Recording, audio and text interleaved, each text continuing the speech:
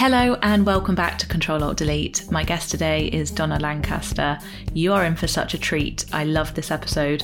Donna's work has been recommended to me by so many people through word of mouth, and she really is incredible. She's worked as a coach and a therapist for more than 25 years, and she was formerly the head of teaching at the Hoffman Institute in the UK. But she might be perhaps most well known for co-creating the Bridge Retreat, a 6-day personal development experience. And if you're intrigued by this, you should be, because people have had the most transformational experiences. You can check out her website for more information, but also the Amazon Prime documentary called Loved, which shares the stories of 12 people during the Bridge Retreat as they take the leap to overcome grief and loss in their lives. Donna's work has been featured everywhere from Psychologies to Condé Nast to Tatler, and she's now releasing a book called The Bridge, which feels like it should always have been a book, and now the time has come where we get to read it as a book. The subtitle is A 9-Step Crossing into Authentic and Wholehearted Living. It's so full of wisdom. It is jam-packed with tools and reflections and years of experience from Donna's work throughout the years, and I loved it. I have a feeling you're going to love this episode. We talk about grief, but including post-pandemic grief in all its forms, because I feel like that's something that feels in the air at the moment. We are still making peace with the loss of those years in whatever way that might be to all of us. Here is the episode, and thank you for listening.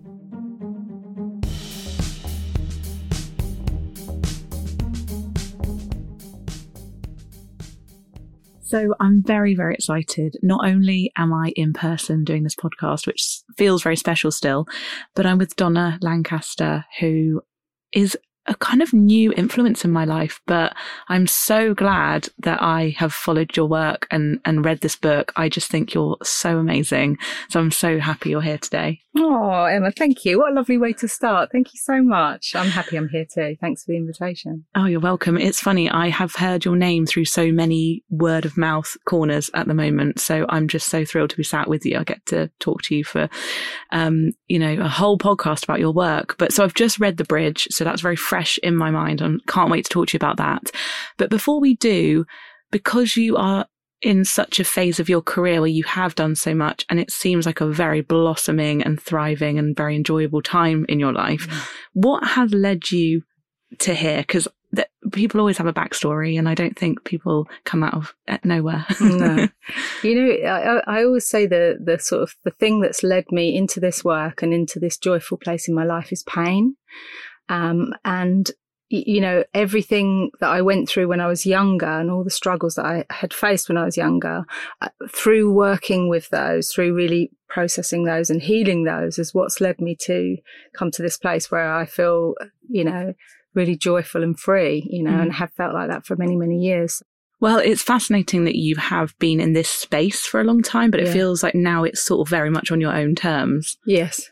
Yeah, I think I've been working with people for 32 years, and I worked in all different fields. I started off as a child protection social worker, and I worked in women's refuges and in prisons, and then I started training magistrates to work with young people. All different sort of lives I've had in a way, and it feels like every phase of my life has then prepared me for the next phase, which is true for all of us, isn't it? And now I'm in this, what I call my kind of midlife leaning towards eldership phase of my life as 55-year-old woman. And it really feels, it's like everything I've ever done has paid off.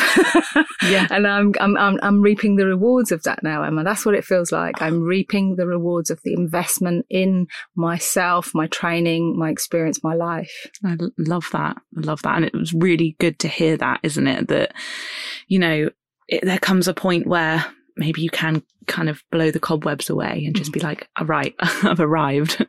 But I wanted to ask about The Bridge. So I've heard from quite a few different people about the retreat, and it feels like it's something that people sort of talk about. And I don't know the ins and outs of it. I've just heard the name, but now it's a book, and I wondered, why now? Why put it in a book now? Yeah, I mean, it's funny actually, Emma, because my book agent, Valeria, I always say she stalked me. So she approached me and said, you have to, write a book about the work you're doing. And she'd heard about the work. And then a documentary was made about the Bridge Retreat. I don't know if you are aware that. So there was a documentary made, which is called Loved. And And so Valeria just kept coming back, and then she went off on maternity leave, and I was like, I'm too busy. And then a year later, she was back like this dog, tenacious with a bone, she was like not letting it go. And it was really her that kind of was the driving force, really, because I was like, I'm too busy to write a book. And then the pandemic happened. And so that was the point where I was out of excuses, really, and it felt like I've said that the bridge is really, it's for everybody, but it is especially dedicated to women and to every woman that's ever felt that she was, in inverted commas, broken, because that's how I felt for many, many years. And so really, it felt like it was time.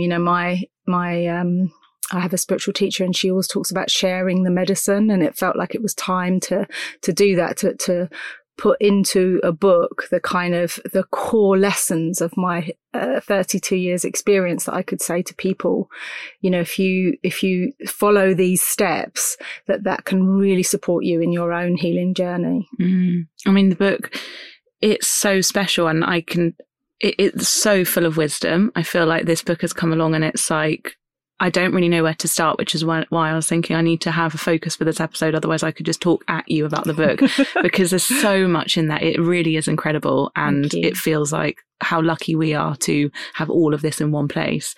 But the beginning of the book, you do start off talking about that time where you were really struggling, and you really go there and paint a picture of that. And what was that like to write about?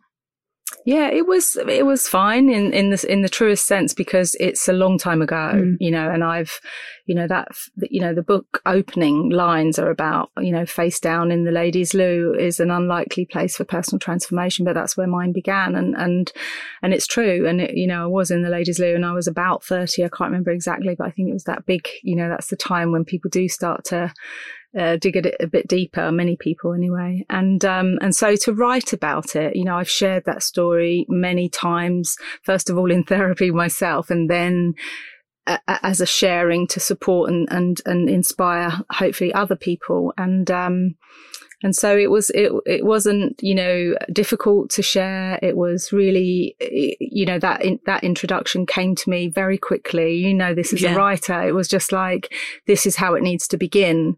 And I was very clear, and I didn't want to change that. I was very adamant that introduction had to be that way, and not from a kind of ego place, but it was like, because my big belief is that it is down in the dirt, as I call it, of Humility Street, when we're nose down in the dirt of Humility Street in our lives, is if you look around when you're down there, you will find a gift, and there's always a gift, however painful. And I wanted to really start with this, me literally being nose down in the ladies' loo at work, and it wasn't clean and it wasn't pleasant. Anyone that's a bit worked for, local council and those kind of loos, but that's where life, the universe, whatever you want to call it, my body's wisdom brought me literally to my knees. It literally brought me to my knees. Yeah, I mean, the first page is powerful for that, because I just felt like, oh, right, you're taking us from the start. And that I just found that really welcoming. And I know that is the theme of the book, is welcoming all sides of us. But for this episode, I really wanted to talk to you about grief and loss, but sort of in the context slightly differently, I suppose, of not necessarily losing a person, even though that can obviously encompass all of this. But I feel like people are really grieving collectively and individually the 2 years they lost during the pandemic, even though, of course, we're still in it right now as we record in 2022.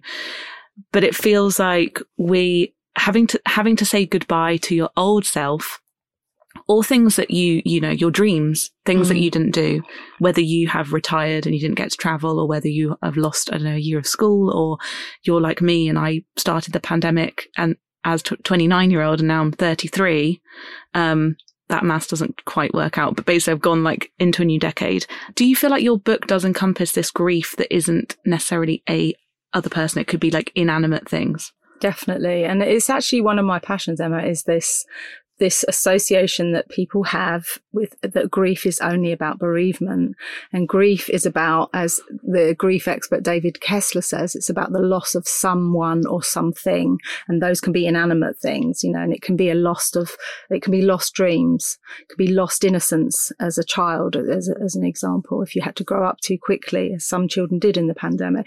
It can be all those kind of more subtle, nuanced losses that we experienced as part of living through and continuing to live through this, extreme period in our history, So there is inevitable individual grief, because grief is a natural emotional reaction to any kind of loss.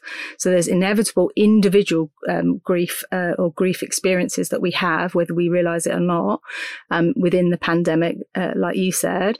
And then there's the not to underestimate the collective experience. And this is the thing that people don't realize, is how, because we are so connected, whether you realize it or not, and how that collective grief that we are carrying as a collective, living through this extreme time, that carries a lot of weight. And that's why people can, wake up when we were in lockdown. For myself, I remember just waking up and feeling like I had the weight of the world on my shoulders, because I did, as did you, as did everybody else, and if you're sensitive to your own body and you're sensitive to your own energy, you feel that weight.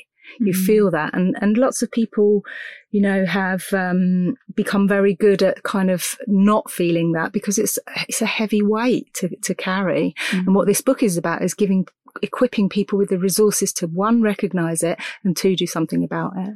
So fascinating, because I feel like you just saying that kind of, it's validation, isn't it, that you're not going a bit mad? Because yes. I do feel like if I'm feeling a certain way and then I talk to my friends, more often than not, we're all feeling it.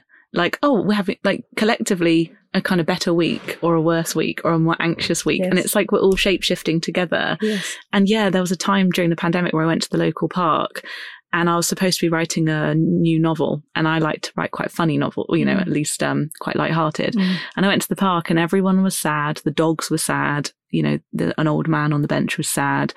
And I was like, I can't go home and write something funny today, because we're all sponges. And yeah, it's kind of looking at that, isn't it? And being like, that's okay that today is a sad day. Yeah, absolutely. And actually creating space for it and normalizing it and giving ourselves permission, which also gives other people permission to say, today is a sad day and I feel sad. I don't feel Instagram happy and smiley. I feel desperately sad and afraid.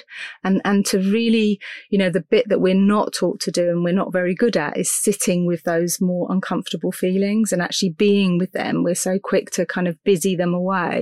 And actually, as I always say, is if you don't turn to face grief, it just maximizes its impact, i.e. it kind of hangs around longer and hurts you deeper than if you actually were able to work with it and organically let it do its thing, basically. Yeah, I mean, I love what you say in the book about this kind of fixing mentality needs to kind of go, because I know I'm at the very beginning of my journey with a lot of this stuff, but I'm only just realizing the impacts of the thoughts that I have, that impact the feelings I have, that impact my body. And the one thing that I just know is something I've got to work on is I should be feeling better. I should be stronger. I shouldn't be feeling this anxious. I shouldn't be anxious to meet you today. I should be just really confident and happy. I mean, for people that are like literally at the start, I mean, this book is so evolved and equipped, but I also feel like it's a good starting point for people. I hope so. That's certainly my intention, to be inclusive in that way. And it is that, I always say that there's certain, in the book we talk about banned language, the stop it language, and I think should be in there. It's like this idea of the shoulds, the tyranny of the shoulds, and we all do it, and it's, we all do it, but it's really to kind of this is where compassion comes in, is to say, today I'm struggling And that's the reality. And it's not about I should feel okay because I'm in a warm house, blah, blah, blah. It's not about not being grateful. It's about acknowledging and validating your experience in that situation, and it's not there's no hierarchy of grief. It's not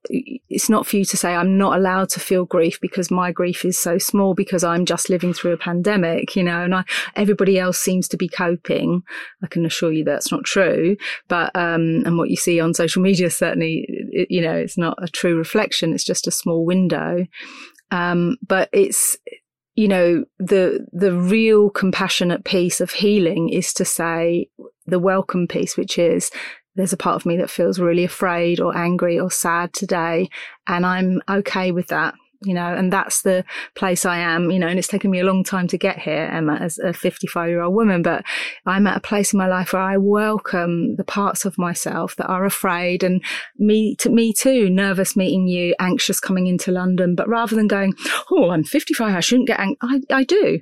And that's okay, and I love the fact that there's a part of me that feels anxious about meeting a new person, because it reminds me of that young girl that is also exists inside of me that wants to be loved. And I think, how sweet is that she's still alive, that she still gives a shit. I'm sorry. No, am I allowed to talk? Of course. But you know what I mean? That I still give a shit, that I want you to like me, and it's like, I don't need you to like me, but it would be nice. And so there's that little girl part of me that goes, oh, I'm meeting a new person, and I, rather than judging it, I think, oh wow, I'm so happy that part of me's still alive. It's so true. And I remember a while ago in a coaching session, I was watching a live session, two people kind of practicing on each other, and someone was saying, I'm really anxious at the moment. Like I'm just like in a world of kind of everything's unsafe, and like I can't get on the train and all that stuff. And the other person was like, well, why don't we take a minute to thank that part of you? Because it's kept you alive this long, and it's kept you safe, and it worries about you, and it loves you. And I just burst into tears because it was just this feeling of, I'm trying my best, and we all are, even on the days where you don't think you are. Absolutely. And it's partly that I encourage people to do with their inner critic, is that rather than trying to run away from your inner critic or trying to beat it out of yourself or kind of completely push it away, how about turning towards it and saying kind of, oh yeah, like for me, I know that I have a lot of critical voices, much less these days, but that inner critic, was inevitable. I had two very critical parents. And so when I hear that voice come up occasionally now, like my mum was very judgmental about appearance, for example. And so sometimes I don't so much these days, but say I had something and I think, oh, I look a bit sweaty. Like today I did think that. I looked in the mirror and I'm like, oh, you're meeting Emma and you're all sweaty. And then I go, hello, Mum, because I'm like, I know that voice comes from history. And for me, with my mum, been dead for 12 years, I'm really like pleased to see that part. So rather than this whole drama around, oh, that's my inner critic and oh, what have I got to do? It's like, oh, hello, Mum. It's consciousness. It's basically saying, turning towards that part. It doesn't mean we just let it run amok, but it does mean you turn towards it with tenderness rather than this harshness. And I tried harshness, believe me, for 20 years, and it doesn't work. It doesn't work. So it's really lovely to just go, oh, hello, Mum. There's my mum's judgment about my sweaty face. Oh, I've missed you, Mum.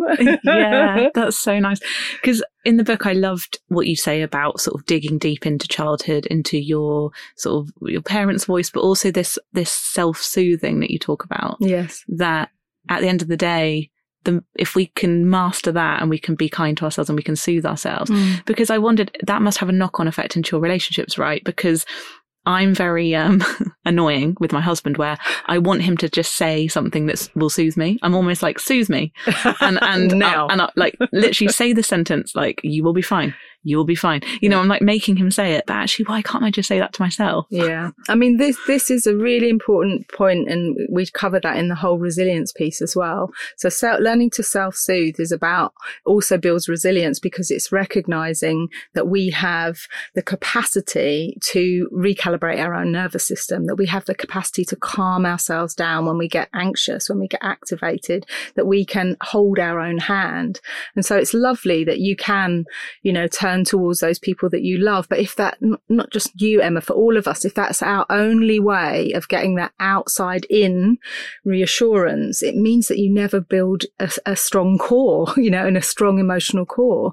And, heaven forbid, if that person that you rely on goes away for any reason, this is where so many people, they say, my husband saved me. I've heard this over the years. My partner saved me. And it's like, and then the partner, for example, has left them after a 50-year marriage. And this woman is completely crumbled. And it's because she's never had to build her own resources. She's never had to self-soothe. She's never had to learn resilience. So we need both. Of course, we're human. We're relational. It's lovely to be able to nuzzle into our loved ones and say, validate me now and comfort me now, reassure me. And we have to take responsibility and say, this is how I self-soothe. And it's, as one of my wonderful teachers, David Rico, he's a psychotherapist and an author, and he always used to say, how do you build your resilience? You sit with a feeling a minute more than you can stand. Wow. And then the next day you sit with it a minute and a half more than you basically expand your capacity to deal with what it is that you find so difficult.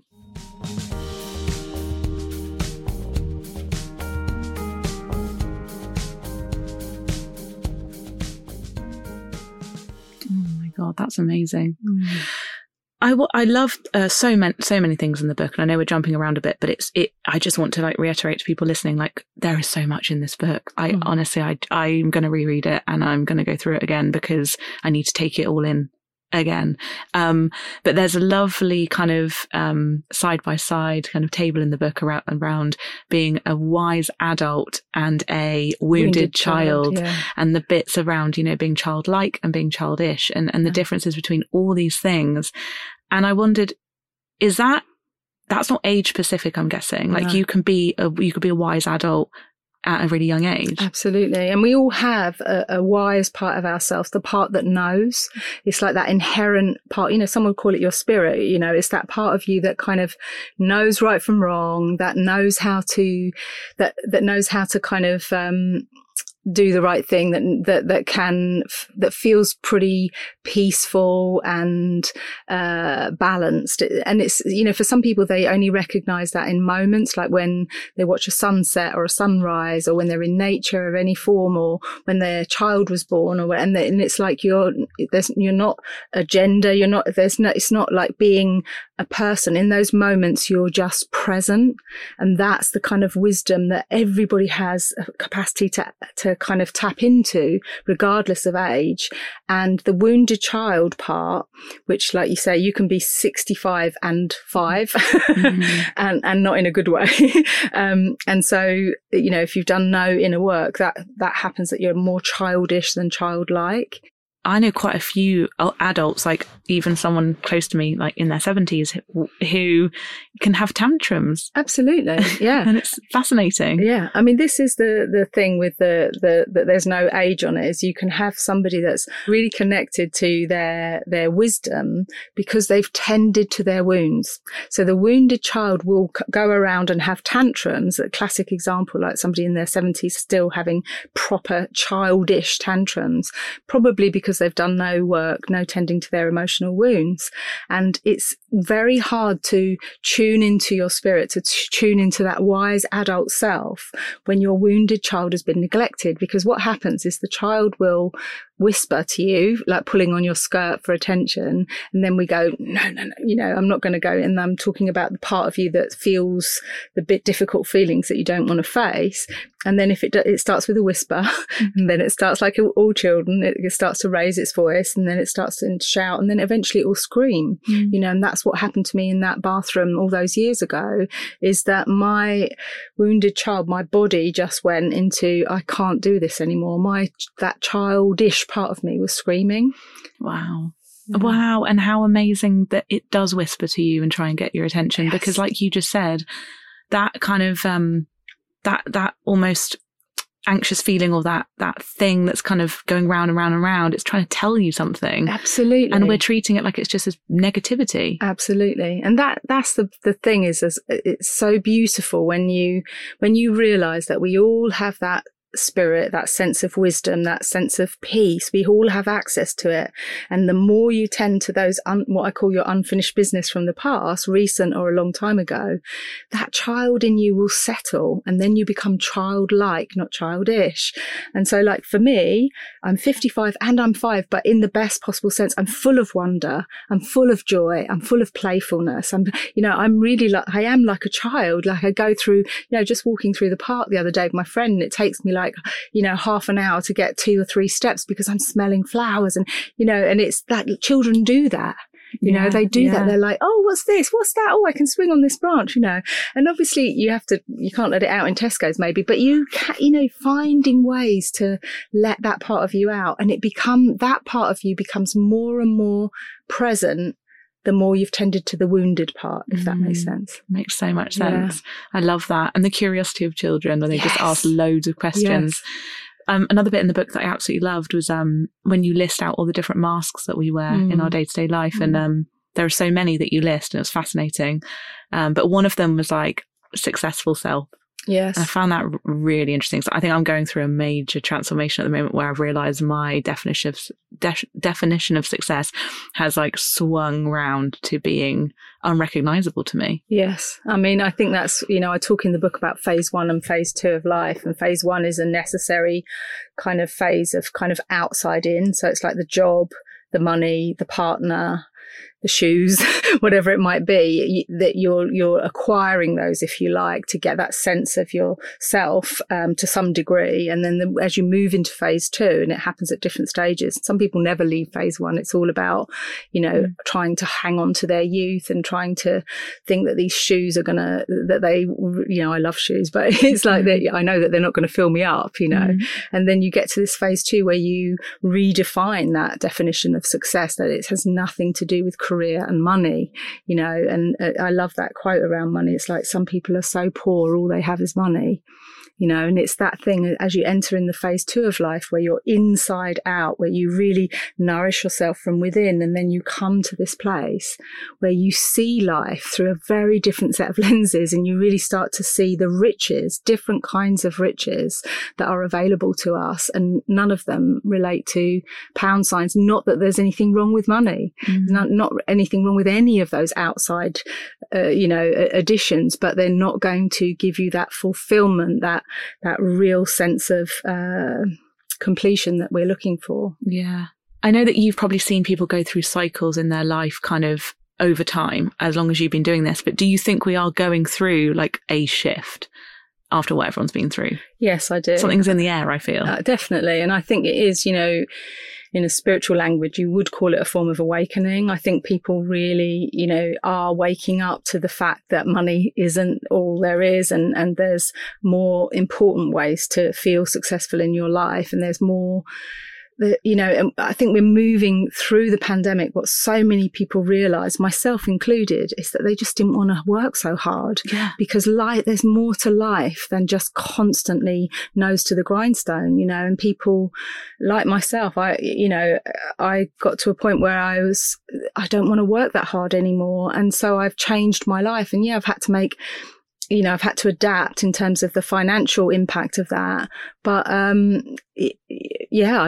I made that decision that I'm going to, I can do without the shoes and actually just live a more nourishing life. And I think so many people are starting to really shift their priorities and starting to get back to maybe some kind of fundamentals around what's really important, because also the pandemic, because it brought such a lot of fear around loss and grief and the potential for death. And lots of people sadly did lose loved ones. And there's nothing like death to really be faced with death, either in your family or for yourself when people get really seriously ill, is that you start to really say, okay, it makes time feel very precious, and you start to really say, okay, what now? How am I going to live that is honouring this precious life that I've been gifted, Yeah. God, I mean, the thing I also get from you and your work and the people that buy your books and go on these retreats is like, it takes courage. Absolutely. It does take courage, doesn't it? It takes courageous tenderness, I always call it. And it's like, it's not courage as in the warrior woman, warrior kind of grit yourself like, I'm going to push on. It's more like a tender courage, a kind of permission giving to be vulnerable and to soften and to do things that are really, you know, not necessarily, it's the road less traveled, you know, so it's not necessarily easy. But, you know, somebody asked me this question. I did an Instagram live at the weekend, and someone asked the question about, you know, because I always describe that the wounds inside of us are holes, and those holes are also portals. And we have to dare to face our wounds and crawl through. And if you dare to face your wound, you will crawl through the portal and find that there's something, a life on the other side of it. It doesn't actually, you're no longer identified by your wounds. And someone said in this, the Instagram live, and they said, oh, but I'm scared of kind of getting down on my knees in the portal and not getting back up. And I said something like, but aren't you living on your knees already? And this is what people are so afraid of, Emma, is that they say, oh, I'm afraid I'll be sad all the time. And it's like, you are sad all the time. Do you know what I mean? And so it is this thing of healing. Healing work is temporary, but denied grief, people carry that their whole life, and it's so painful. I did it for 20 years, you know, and it's so painful to live what I call half a life. And I don't mean in terms of years. I mean half the life that you were meant to live, that there's so much more to us. But when we're carrying that pain, is we shrink ourselves, we dim our light, and we shrink ourselves, and we live a smaller life than the one that's calling to us. And what healing work, like the Bridge book, what that's offering is, yes, it can be challenging, but if you do the work, you will expand back into that fullness of your being. And it's not a personality transplant. It's not becoming, it's not, you know, that's why I'm not interested in that, oh, new year, new you nonsense. You're not, it's old you. It's the you that you were before the world broke your heart one too many times. That's who you're going back for, all parts of yourself. And that's just beautiful. Oh, my heart is like expanding. I love that. And it's actually reminded me of something that really has spoke to me recently, that I've only just started to realise, is that, so I've given up drinking, and I've found it quite hard at the beginning. And what I realised is the discomfort of giving up is actually, like, basically I'm going to be out of comfort either way. That discomfort giving up is so much better than the discomfort of being in that place. Yes. Like, discomfort's okay. Yes, absolutely. Discomfort and not knowing. I mean, that's the other thing. And it's the discomfort with the uncomfortable feelings that we're trying to avoid through the discomfort of drinking too frequently, as an example. But there's also, for every life, there's a necessary phase. And if we hang around long enough, if we're lucky enough, there'll be more than one when we don't know what's next. And the mind loves to know what's next. And I always say to people, when you're in the phase of not knowing, that's a really juicy phase. It means you don't know what's coming next. And we need to sit in that not knowing, and then the knowing will come. And I know that sounds cryptic, but it's absolutely true. Is it when we can dare to say, I have no clue who I am. These are the phases we go through. We get to a point in life as we move from phase 1 to phase 2, from outside in to inside out living, where we start to say, I've no clue who I am. All those masks, I don't know which one. I took all these masks off my face and there's nobody underneath. I've got nothing. Absolutely. That's the humility street piece. That's the piece where you say, and that's okay. I don't know. And I am learning to live with that. And then the knowing comes. Oh God, that's really exciting. Because I think everyone knows what it feels like to be in that kind of soup. Yes. I mean, I've lived it. So I know. That's why I feel so passionately about it, because it's like originally I was going to call the Bridge Retreat the secret bridge to joy, because it's like a secret no one tells us. It's like everyone says, ignore these uncomfortable feelings, ignore the darker emotions, etc. And it's actually, they are the secret that will transform your life. They are the secret that will lead you back to that wonder and joy and curiosity of being childlike. Oh, wow. This is just me being really curious, but have you noticed a difference in terms of men and women on your retreats? Yes. Yeah. And I know that's a massive question, so you don't have to go anywhere specific. I don't know. I know that you speak to a lot of women as well, separately. Yeah, I mean, I do tend to primarily work with women, and I think part of that is because I am a woman, and also, my history has been working more predominantly with women. But when we ran the Bridge Retreat and when I worked on the Hoffman process, they were both open to everybody. And but there is a difference because, just as we were talking before the podcast, that women are so often socialized not to do anger. And for men, not all men, but many men, it's the only emotion that they can do because it's powerful and considered so-called powerful. So women tend to struggle with accessing and releasing safely their anger, whereas men tend to struggle more with accessing and releasing their sadness and their fears. They can get angry very, very quickly. Not all men, I'm doing a sweeping statement, but you know what I mean? There tends to be a theme. I've been around long enough that I see this theme in life, and I see this theme in this work. And so it's really often my job has been about supporting women to get into their anger and supporting men to soften and into their sadness. And that's where the real transformation can take place. That's fascinating. Yeah, it is fascinating. Because we're all dealing with our own pain, yes. But it would be, I don't know, it would be strange to say that difference didn't exist, because we can all see it kind of everywhere, like how we store our emotions differently and things. But that's so interesting coming from someone who's seen it. Yeah, it's fascinating, and just there's nothing more beautiful than see it, for me anyway. I must be a bit of a weirdo, maybe some people think, but there's nothing to me more beautiful than seeing a big bustly man that's been kind of, suffered from the impact of the patriarchy as much as any woman. And then for them to reconnect to their heart and to reconnect to their sadness and then really let themselves cry and then feel like that calm after the storm feeling, and just see how soft and tender and vulnerable and beautiful they are. Like they reclaim their whole self. It's beautiful. And it's the same with women. When I see a woman get fire in her belly and she's like, I'm not angry, and then suddenly she's off like a rocket, safely in a group experience I'm talking about, not just on the street. and it's exquisite, Emma, to see, because they get their fire back, they get their power back, because women can go into collapse. I'm sure you've heard of depression described as anger turned inwards. Yeah. And so when women access and safely release their anger, they start to get their mojo back. They start to get their passion back, and it just fills my heart with joy. It really does, to see people reclaiming all parts of themselves.